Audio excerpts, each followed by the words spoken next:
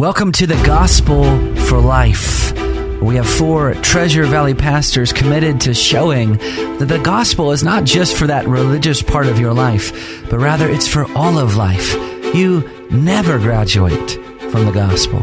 I'm Josh Bales, pastor of the Well Church, here with Russell Herman, pastor at Cloverdale United Reformed Church, Phil Moran, pastor at Christ Presbyterian Church, and Jonathan Van Hoogen, pastor at Dayspring United Reformed Church. Now, if you'd like to find out more about us or catch past broadcasts or get information about our annual conference, you can find us at reformationboise.com.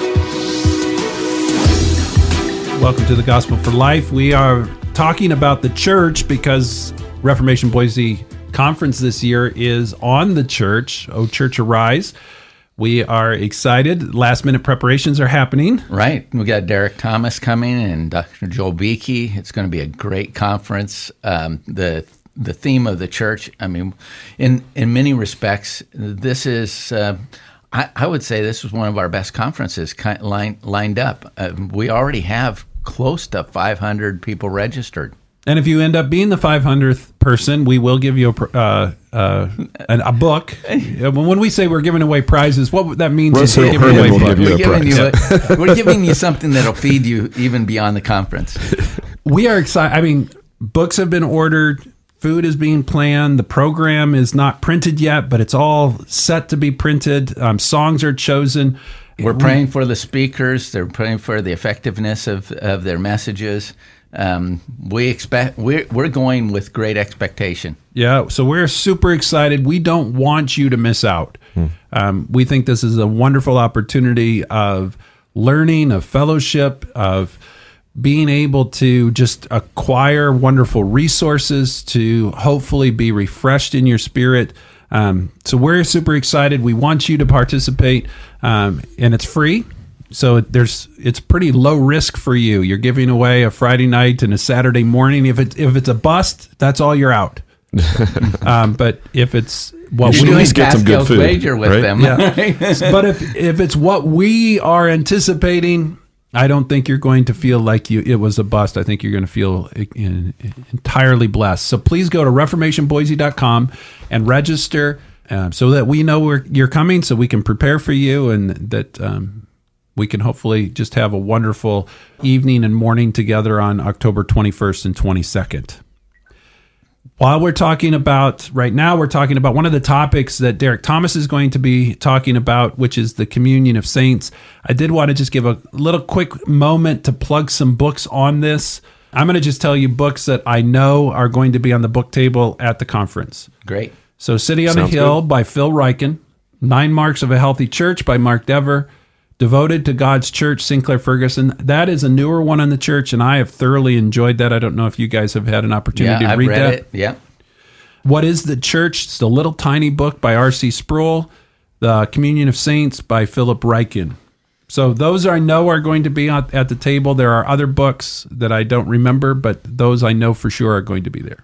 And that last book, The Communion of Saints, that's what we talked about yesterday. That's what we're going to be talking about today.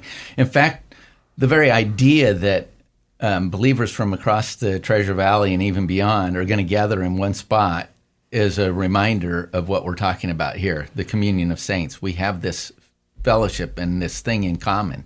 And to me, that's one of the more exciting things about the conference, that sometimes you can be plugging away in your own church and you feel a little bit isolated, and then all of a sudden you have an event like this and you get together and you say, no, Christ's work is broader and bigger and fuller. You kind of feel like Elijah. It's only me. And, right. and you need to go to a conference like this that, where you learn that there are many others that have not bowed their knee to Baal. Right. Just like-minded brothers and sisters in Christ that you sometimes look around, and this is a topic of the conference. We're not talking about it today, the needed reformation. You look around at the broad church and you get discouraged.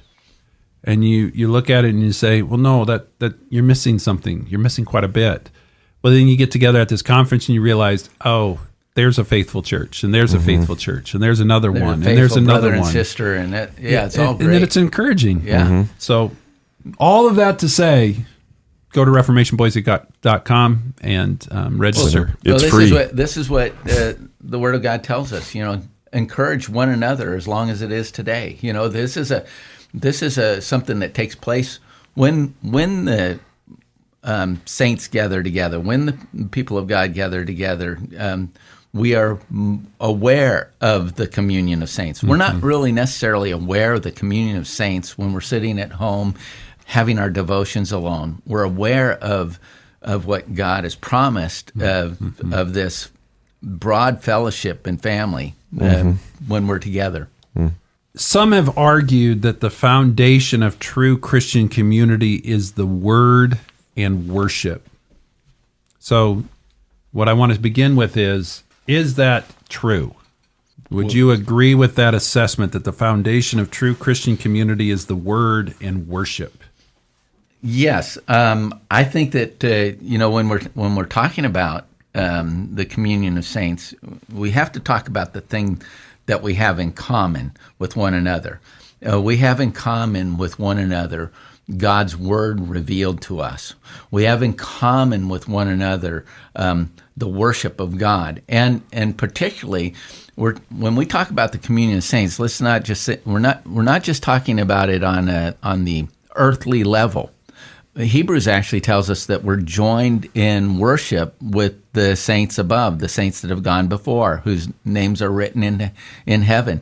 And so what we have in common with them is the Word that was given, which will never, heaven and earth is going to pass away, but God's Word is not. So you've got the Word that is eternal. So I would say, this is the foundation. What else?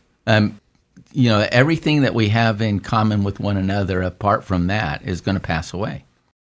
And I think we'd agree that ultimately it's our union to Christ that our communion flows out of. But how do we know about Christ? Well, it's through His Word and the Holy Spirit applying His Word and convicting us of the truth of His Word and giving us faith to profess the Lord as Christ. And then, even though we have two different branches represented in this room as far as Christ Church is concerned, URC and the RPC.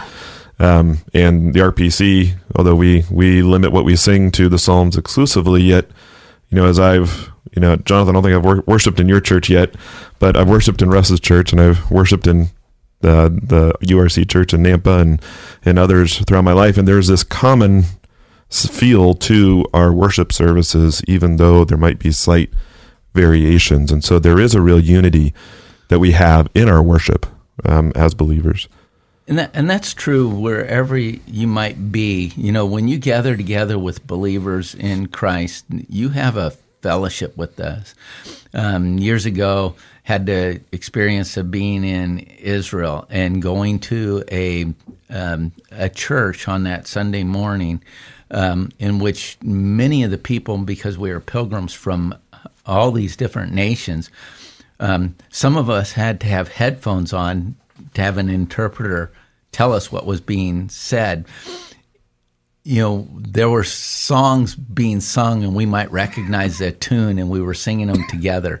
But there was a distinct feeling that even though you didn't understand linguistically what somebody was saying, you understood their heart, you understood what they were devoted to, and it was just that wondrous experience that we're going to experience when we all get to heaven. What a day of rejoicing that's going to be. I mean, this is the experience that we have in the communion of saints with one another. Mm-hmm. So some people make the case that, I'm just playing off of what Ryan said about this unity that we feel. Some will suggest that unity means that we shouldn't have denominations, that we shouldn't have different federations. And oftentimes they'll quote John 17, they'll quote Ephesians 4 to support their position. Are they right? Are they right that if we really, truly believed in the communion of saints, that denominations would fade away and we would all be together under one church? Well, eventually, when Christ comes, that will be the case. There will be no denominations. I think it also, our various Reformed denominations typically have, we call it the Interchurch Committee. There's also a group that we're a part of called NAPARC.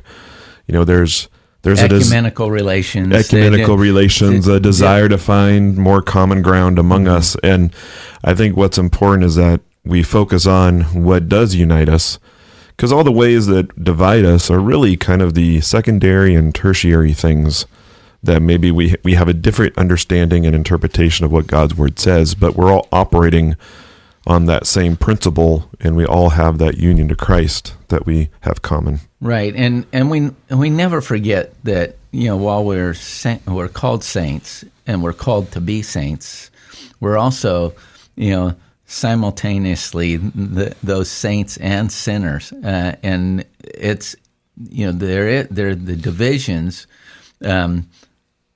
are there oftentimes to show what the truth is. The divisions come to clarify the truth. And so, there's, the problem is when we're expecting perfection on earth, which isn't promised to us. Glorification comes in heaven.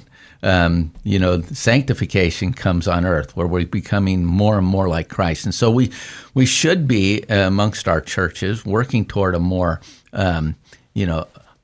more unity, as you said, in the common things that we believe. And there are organizations that have brought this out, over time, whether they're dealing with, the doctrine of Scripture, or whether they're dealing with missions, or where, there is a joining together in those things where you become partners together in different aspects.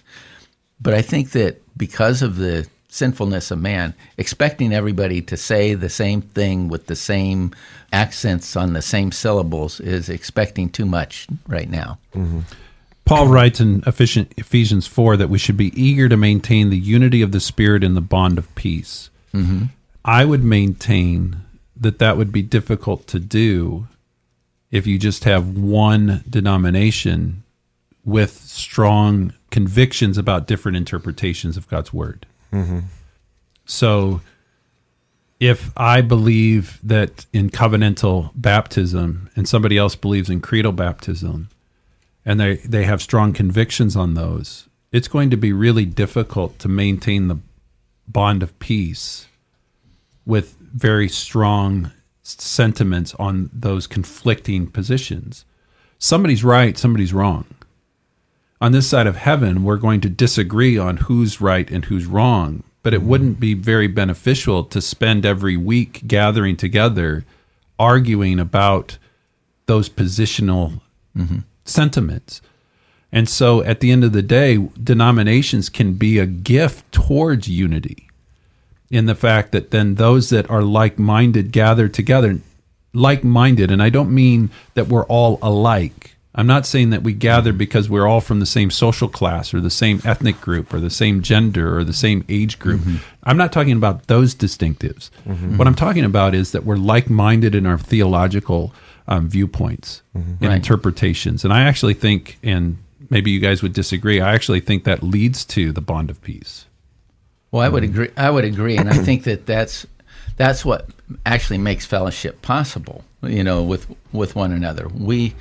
Because we have communion with God, because we both want to know the things of God, when we're together, we can focus on His revelation toward us in our understanding of that. We'll pick this up again tomorrow, and we'll see you then.